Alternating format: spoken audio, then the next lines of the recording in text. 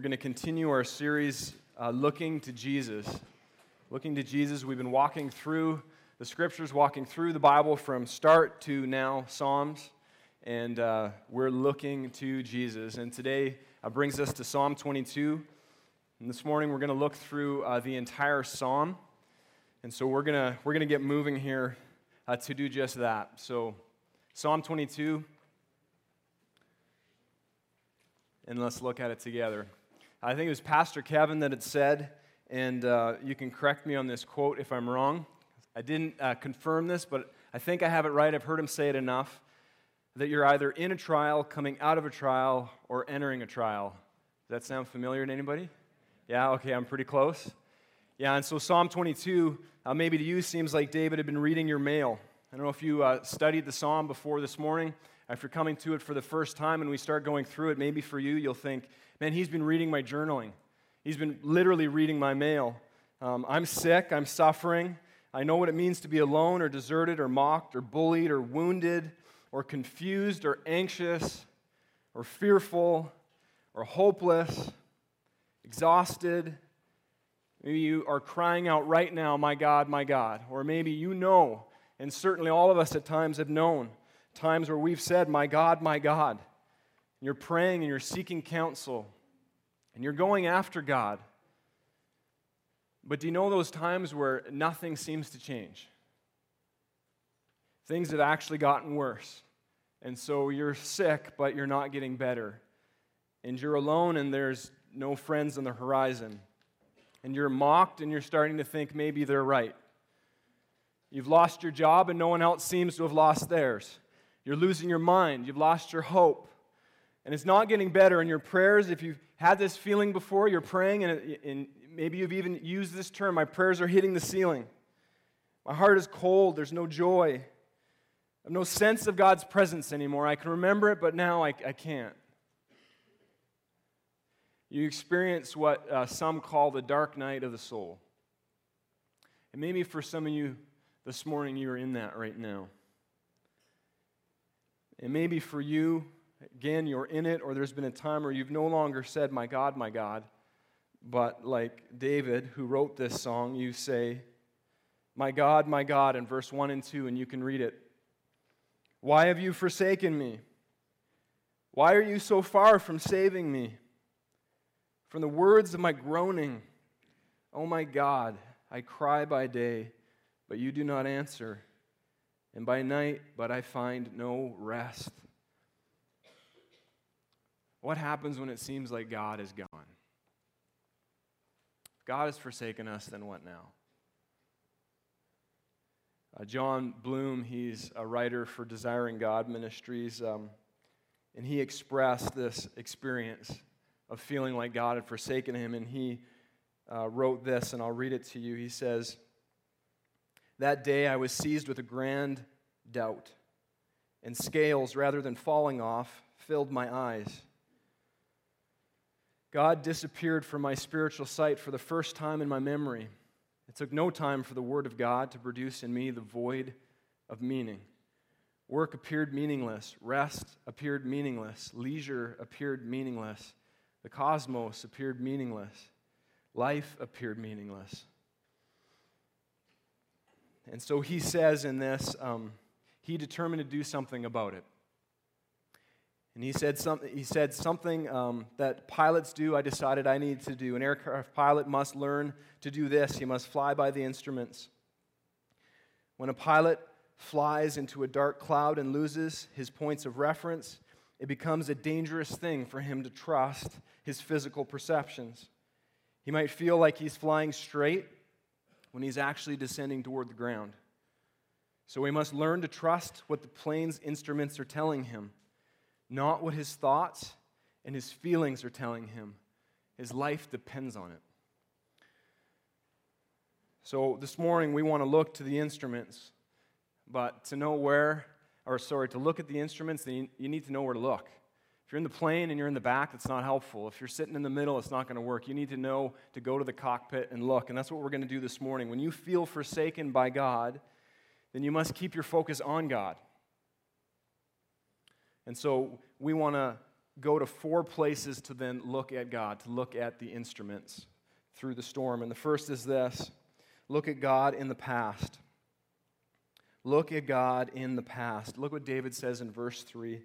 He says, "Yet you are holy, enthroned on the praises of Israel." Enthroned, he says. So the idea is, look, God, you are holy and you are inhabited by the praises of Israel. Why does he say this about Israel? Was this the good old days? Is that why he was surrounded by praises? Because that was the good old days. Mama, tell me about the good old days. Not at all. If you know anything about what we've been looking at through the series of Looking to Jesus, you know throughout history it has seemed over and over again that God has forsaken his people. Why is he surrounded? Why is God then surrounded by the praises of his people? Over and over again, David's not the first one to experience this. Why have you forsaken me? He's not the first voice. You've seen it through the series. People have died. People have been imprisoned. People have been abused. People have been murdered. People have been betrayed. People have suffered loss. People have been hungry, tortured, lonely. So why is this God then surrounded by the praises of his people, of Israel? Well, if you know anything through the series that we've been looking through, it's because that over and over again, though it has felt like God has forsaken his people, what have we seen over and over again? He is not. There's no way that he has. We get a bird's eye view and we see for sure that he hasn't, and it starts in the garden with the fall. What do we see in the fall? There's a curse. There's a division between man and God, and they're kicked out of the garden, and there comes what? There's a seed. There's a promise of a seed. There's hope to come. There's a building of a boat, but there's no water. But then a flood comes, and there's deliverance. Abraham's called to sacrifice Isaac. What happens? There's a substitution. There's a ram. Joseph's in prison. He's forgotten. He's falsely accused. And we see that there's a plan in this. There's a Red Sea and an army coming. What does God do? He provides a way. There's a mediator, Moses. Israel's homeless. He gives them a land. There's Goliath, and there's a deliverer. A king falls, and there's a promise of a king to come. We see this over and over and over again, and this is why I am so excited for this series, going through the Bible, looking to Jesus, because we can see, this has been, for our small group in this church, this has been for sure the highlight of my time in our small group. We can see over and over again, though it seems God has forsaken his people, he never has. Look what David does. He moves now in verses 9 to 10. He moves actually from Israel's past, and now he looks at his own past. My kids always, they bug me. They say, Kyle, no, they don't say that. I'd say, don't call me Kyle. They say, Daddy, every memory you have, every story you have is always when you're 8 or 9. And now it's just a standard joke. When did that happen? I was 8 or 9. Even if I knew it was 12, it's 8 or 9 just to bug them. David takes, not just a memory of like back when I was 8 or 9. He goes even further than this. And look what he says. He says, "Yet you are he who took me from the womb. You made me trust you at my mother's breast. On you was I cast from my birth, and from my mother's womb you have been my God." Man, David looks back to the womb. And maybe for some of you think, oh man, not another birthing story. Come on, David. Why are we going back to the womb? Why does David mention this again and again? This isn't the first time that he's mentioned this in the Psalms. I can't say I can ever think of a time where I have felt the weight of darkness and suffering and I've thought back to my birth. David does this. Why? Why should we do this? Because birth screams the hand of God. We have a couple premature babies that have been born in this church. Man, when you go through that and you look back, you see the hand of God. You can't have a preemie who's born only short weeks early that is on the brink because their lungs haven't developed yet and their eyes haven't developed yet, their hands, their feet, every piece of their body, their skin. And it shows us that God is doing things in the womb that we can't even see, that God's hand is intricately involved in our lives. And so this morning you may say, I have no purpose. It feels like God has left me. I have no direction. I just wish He would tell me what His will is. It seems I have no answers for the suffering. And why won't God answer me? Why? Well, you look at the past. You look at the past. It's no accident that you are here right now. It's no accident. In fact, we say it's a miracle. It's a miracle of God. And you just go back to your birth. That's what David does. In the womb, you don't see what's going on until there's birth. It's a mystery. You get an ultrasound, you get a bit of a sneak peek, I suppose. But it is a mystery. God is doing something that we can't do. And you don't see it till it's done the term. Mark Dever said something to the effect of, we're good with a God who's in control, but are we good with a God, even one who's righteous, we say, and holy, but how about a God that confuses us? Are we still good with that? There's a mystery of His working. He's trustworthy. He's doing something. It has meaning. There's truly no accidents. You find yourself in the situation that you find yourself in now, you look back to your birth, you say, there is no accidents. You look back to Israel and you say, there is no accidents. God is in this and He's working redemption. So when you feel forsaken by God, you must keep your focus on God. Look at the past, and then second this, look at God in the present. Look at God in the present. Now, if you're going to look at God in the present, then you need to look at your present situation. And you must look at it with honesty. You can't look at God in the present if you're going to lie about your situation. Have you ever cut yourself before? If I had $1 for every time I've cut myself with something, when I'm working on something, I always cut myself. Razor, it's going to happen, and zing, and you cut yourself and you grab it right away, right? Oh, no. And then your wife's there or your kids are there and they say, oh, are you okay? You say, yeah, I'm fine. No one cares what you say, right? Really, you can say, yeah, I'm fine, but show me the wound, right? Like how bad is the damage? That's what we want to see. And I can say I'm fine all day and not look at it, and a lot of times I don't want to and just think, I think I'm fine. But you need to look at the situation and say, how bad is it? And this is what David does. David gives us a detailed damage report of his situation. Seems God has left him, and I want to walk you through it here. Verses 1 and 2, he says, flat out, he says, God, why have you forsaken me? Look at it there. He says, basically, why have you left me? You've deserted me, God. He says, I'm groaning. That idea of groaning is roaring. I'm roaring to you, and you're doing nothing, God. He has this low view of himself, not just humble like a right view. He has a low view. He's degrading himself. He's saying, I'm just a worm. I'm not even human. And I'm scorned and despised. It's the common consensus that, yeah, it's true. That guy is a worm. She is a worm. People are disgusted at me. They're disappointed with me. They make faces at me. Literally stick out the bottom lip at me. Verse 8, he says, his faith is being attacked. He says, they're telling me he trusts in the Lord. Look, you trust in the Lord. Let Him deliver him then. Let Him rescue him, for He delights in him. God, where are you? They're mocking my faith now. How can you stand by? I've been faithful. Listen to what they're saying, and where are you? You're doing nothing about this. Things are urgent. Verses 11 to 13. It says, trouble is near, and there is none to help. He's surrounded by these bulls. This is where we get the idea of bullying. He's surrounded. The problem with being surrounded when you're alone is you can't see your back. And no matter where you turn, your back's always exposed. If you've ever had like a bad dream where you're surrounded, dogs, lions, bulls, and David says, I am all alone and I cannot defend myself. I don't know what's coming.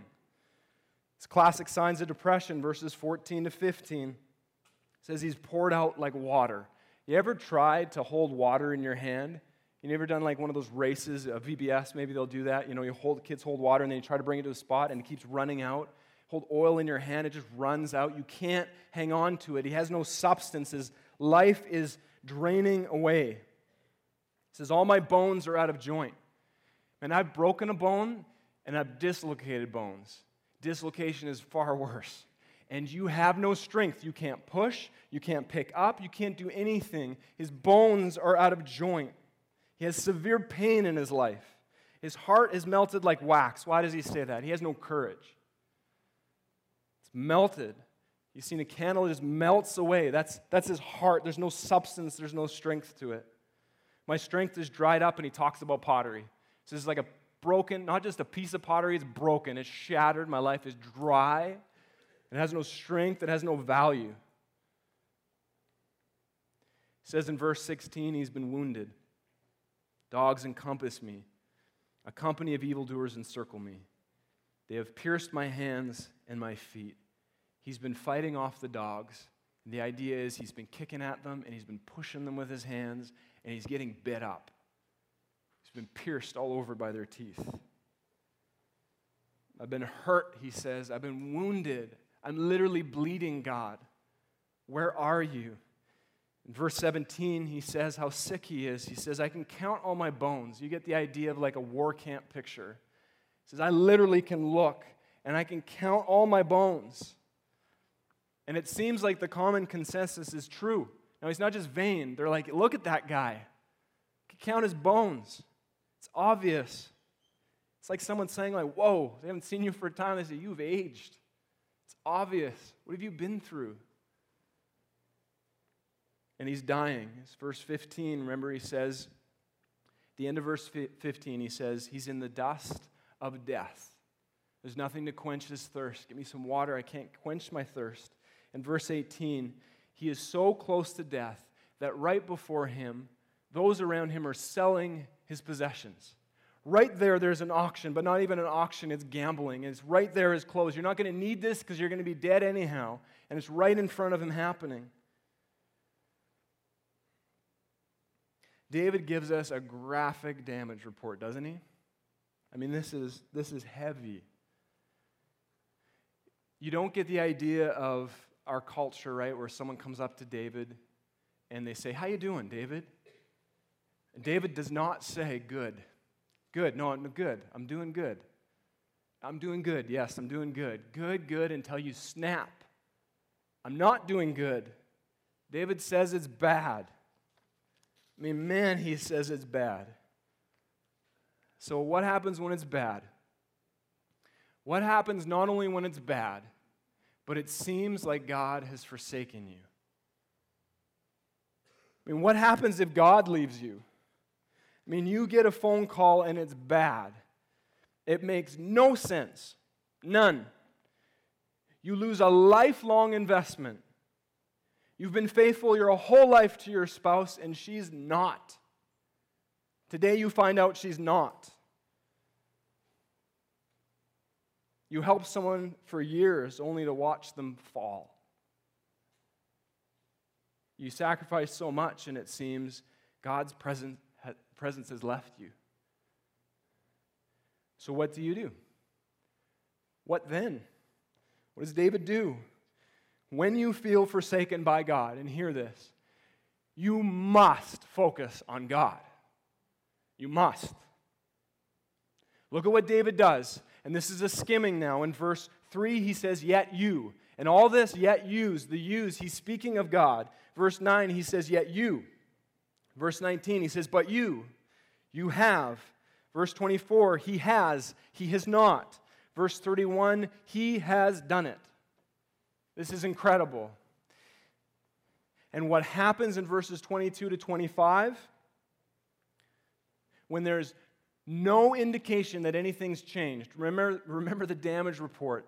We have zero indication that his situation has changed. And what is incredible is what happens, and what we see in verses 22 to 25 is there's worship by David.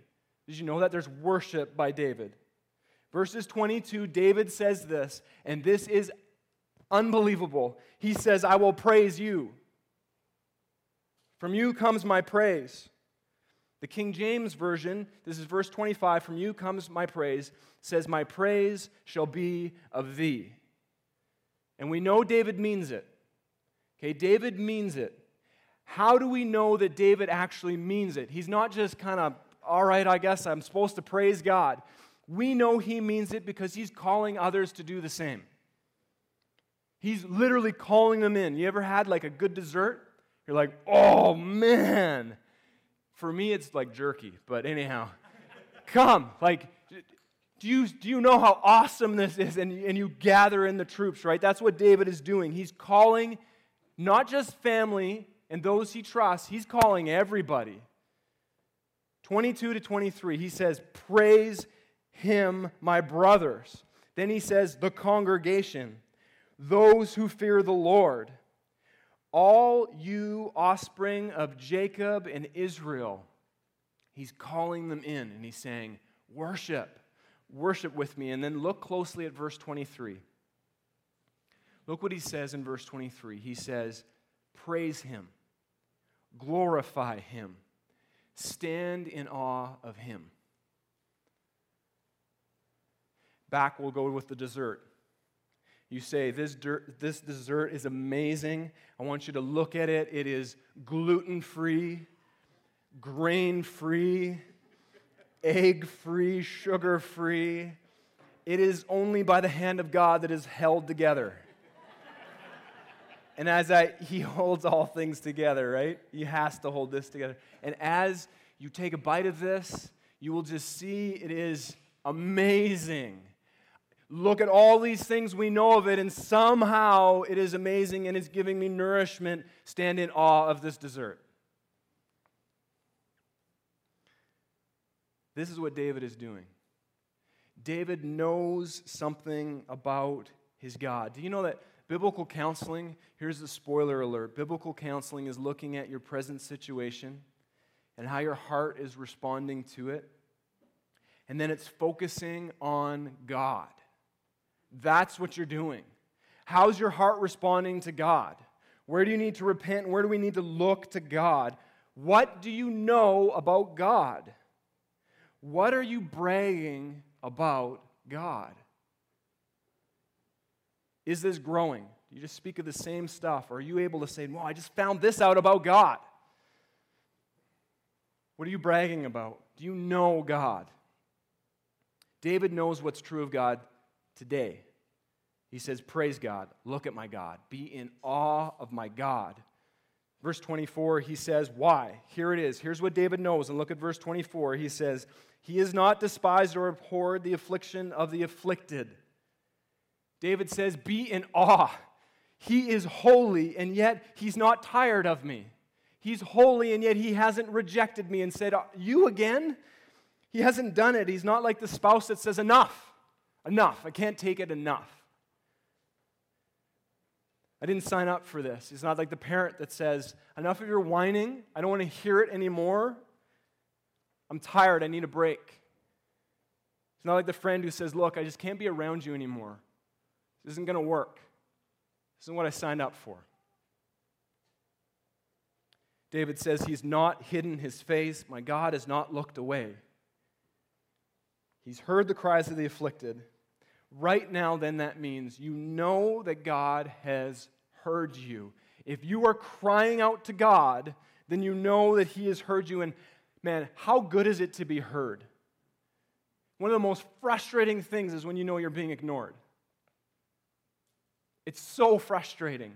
One of the things they tell you we used to go to the old folks' home as kids to serve there with our church. They said, just listen. Just go there and listen. Just listen. How good to be heard, not when there's just a glazed look. You're looking off and you're talking to the person, but you're like, are you still here? Are you looking at me? Literally falling asleep in front of you. They're waiting for you to stop talking. You just see them waiting. Just take a breath so I can talk. They're not listening. I know what you're already thinking. Yeah, I get it. Enough. How good to be heard. And here's the thing. If you are heard by God, if God is not fed up with you and he's actually listening to you, then you know what? You can rest. And when you just know sometimes that you've been heard, isn't it just, you can just rest? I mean, how much more with God? God has heard me. I can wait. I am not forsaken. Everything does not then hinge on this person understanding me. The world doesn't hinge on that anymore. Then if God has heard, it's not hinging on this person understanding me or giving me recognition or knowing the truth. Everything doesn't hinge on someone just having a story like mine or relating to me. Or me protecting myself to make sure, look, I can't say this because when they find out, they're going to maybe leave me. No, everything doesn't hinge on it because we have someone that has heard us and knows us and has not left us. David said he doesn't abhor us. Why is he holy and he still has not turned his face from me? He hasn't and he will not. And so we take great comfort in this. Take great comfort in this.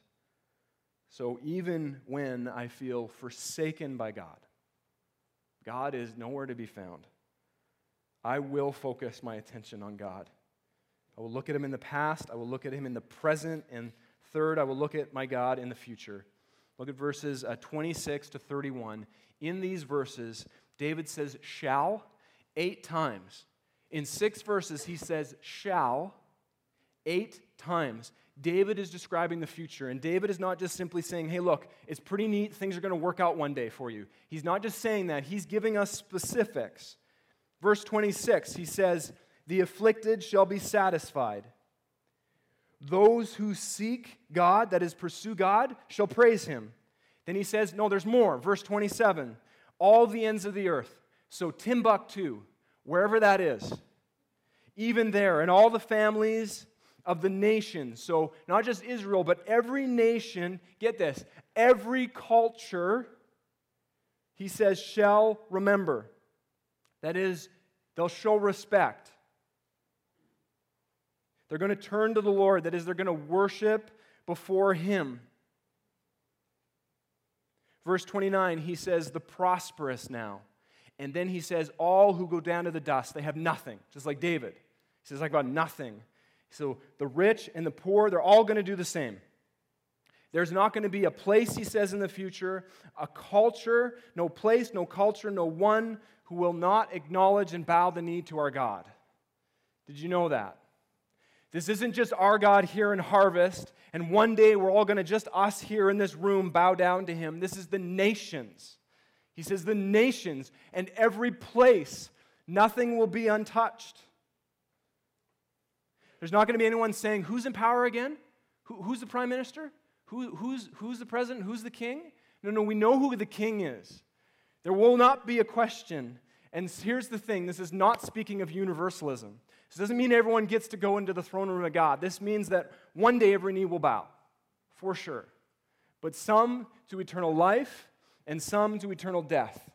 But there's no one who's going to hell that's going to say, I hate Jesus and I don't even know who he is. He's not king. No, I know who the king is. And I'm being punished for my sin eternally now. But every knee will bow and every tongue confess, and David knows this. Now, why is this encouraging? Why is this not super frustrating? If God is in control, if he is king, then it doesn't seem like he's ruling, does it?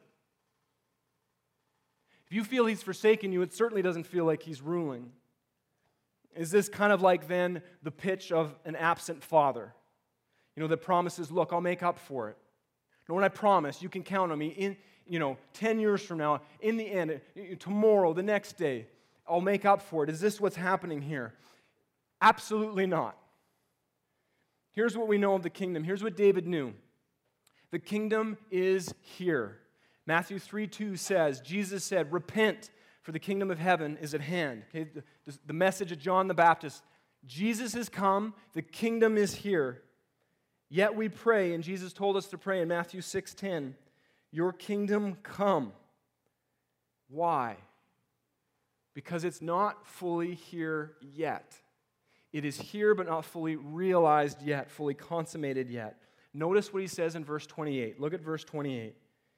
For kingship belongs to the Lord, and he rules over the nations. Kingship belongs to the Lord, and he's ruling over the nations. What David is saying is this is happening in the future. Every knee will bow because not God will be king in the future, because he is ruling, and look what he says. He is ruling now. He's ruling now. Geerhardus Vos gives a definition of the kingdom. I'm going to have this on the screen here for you. And he says this, in trying to wrestle with what's going on in our world right now. He says, the kingdom of God exists there. We're not merely where God is supreme, for that is true at all times and under all circumstances. But where God supremely carries through his supremacy against all opposing powers and brings men to the willing recognition of the same. So what Vos is saying is that God always rules. That's always been the case. But the kingdom coming is him pushing against all the opposing forces. It's them realizing at one point, at one day, that he in fact was always working and always bringing redemption. This is the greater story. So your suffering then is part of this story of the kingdom. The suffering that you have now is not separate from it. It's actually part of the greater story of redemption. God's kingdom is here for sure, and he's ruling now. And yes, it's to come. So this matters today. This means that he is king over everything. This means then that though it seems the cancer is ripping out of control, that he's in control of the cancer. That means that he is king over it. But Kyle, it's ripping out of control, and I've cried to him. He is king. Do you trust him? He's king over the governments, the schools, the foods, the weather, anything you can imagine where you say, God, where are you and what is going on? He is king over it, and David is remembering this. He's king over the dogs and the lions and the bulls.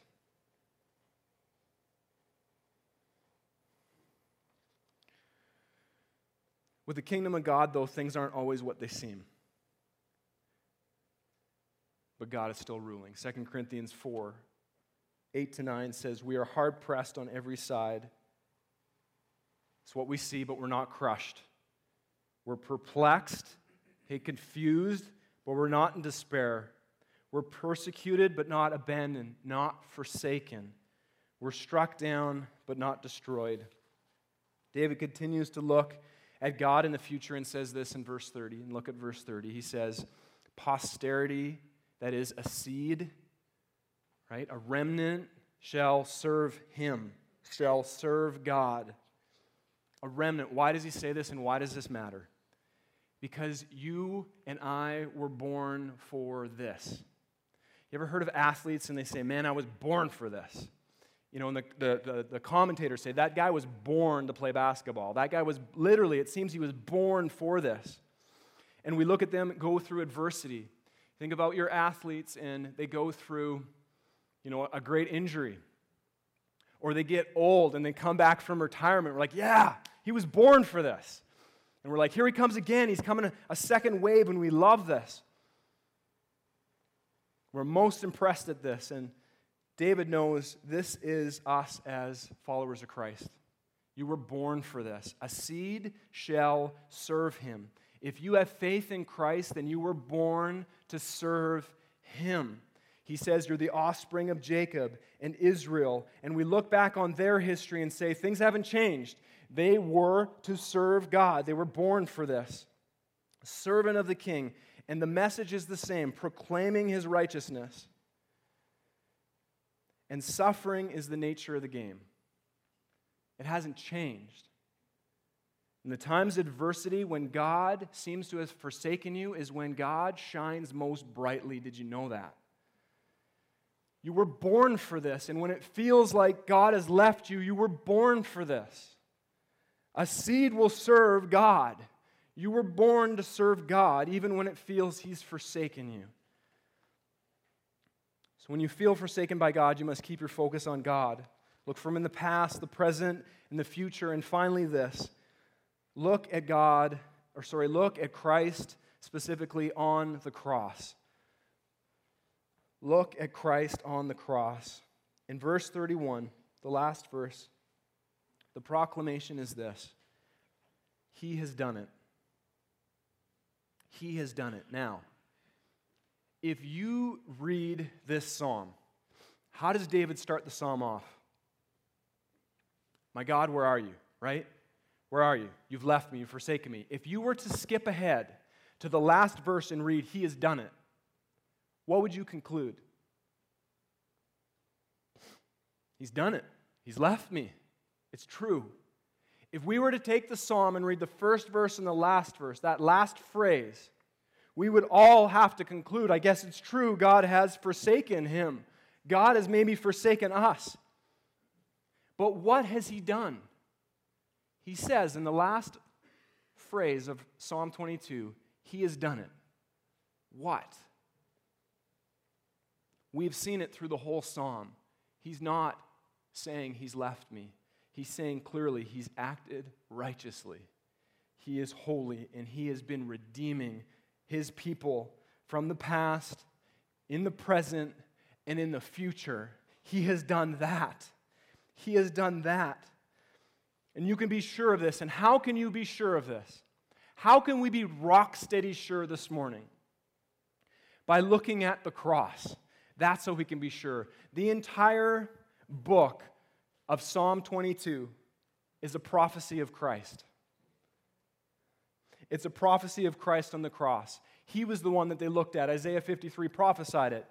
There's nothing, He doesn't even look human. There's no semblance of humancy in Him. He's a worm.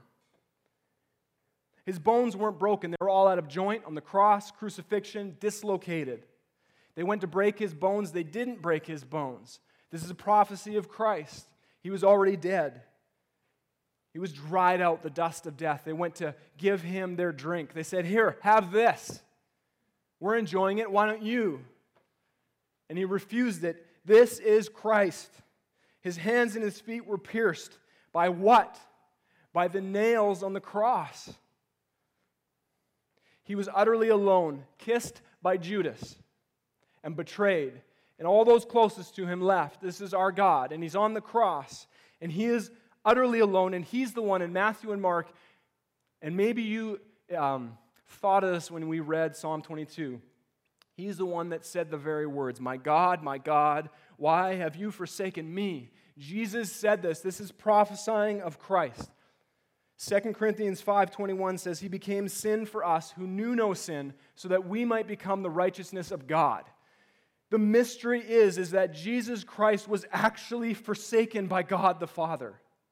He actually, and there's a mystery to it, He became sin. He was truly forsaken by God.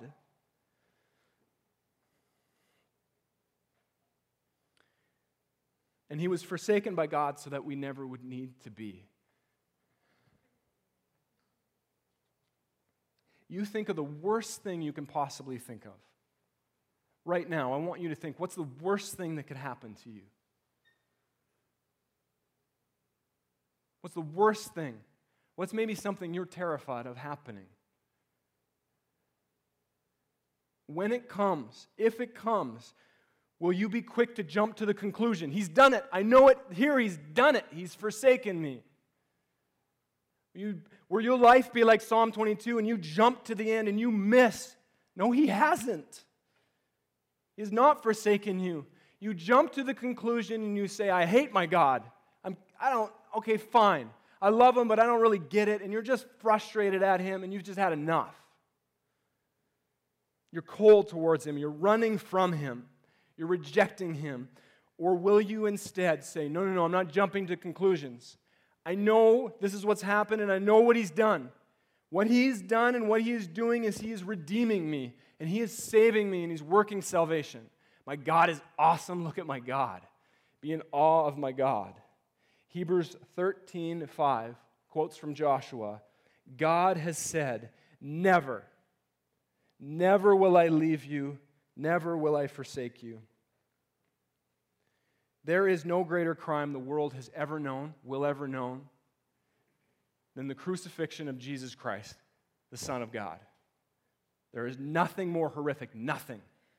Nothing comes close. And from it came our greatest good. Nothing comes close. The gospel. Absolutely sure. It's amazing. And this guarantees that those who come to faith in Christ would never be forsaken by God. Why? Because Christ was. And what this guarantees then too this morning is if you are not trusting in Christ, then you are guaranteeing that one day you will be forsaken by God. You will be punished for your sin. Either Christ was punished for you or you choose ultimately to be punished. Christ was forsaken so that you never would be forsaken. John Piper says this, he says, and in concluding, he says, when the darkness will not lift, our faith rises and falls. It has degrees, but our security does not rise and fall. Our faith rises and falls. Sometimes we struggle, but he says our security does not have degrees. It has no degrees. We must persevere in faith. And so even when it feels like God has forsaken us, our faith is secure. Look lastly at verse 25. And you maybe skimmed this over. I know I had. Verse 25, remember, this is a prophecy of Christ. It says this, from you comes my praise in the great congregation. My vows I will perform before those who fear him. This really is the words of Jesus Christ. It was custom in the day to make vows in great distress, to offer certain sacrifices and hold a feast then, when you came out of your trouble. After deliverance, you would do this. And so Jesus is saying, I have been delivered. I have conquered the grave by my sacrifice. And now he's saying, enjoy the spoils. Enjoy the feast. Come, come, come. That's what he's saying. I have won. I have been delivered. David knew this when he wrote this. And it's a prophecy. Christ then offers us eternal life. Only Christ. Forgiveness of sins. These are the things at the feast. The inheritance of the saints. You have a home. Righteousness credited to you. The Spirit of God in you. A new mind and a new heart. The resurrection. And it's because Christ has won it. He has never forsaken you. He is redeeming you. He has done it.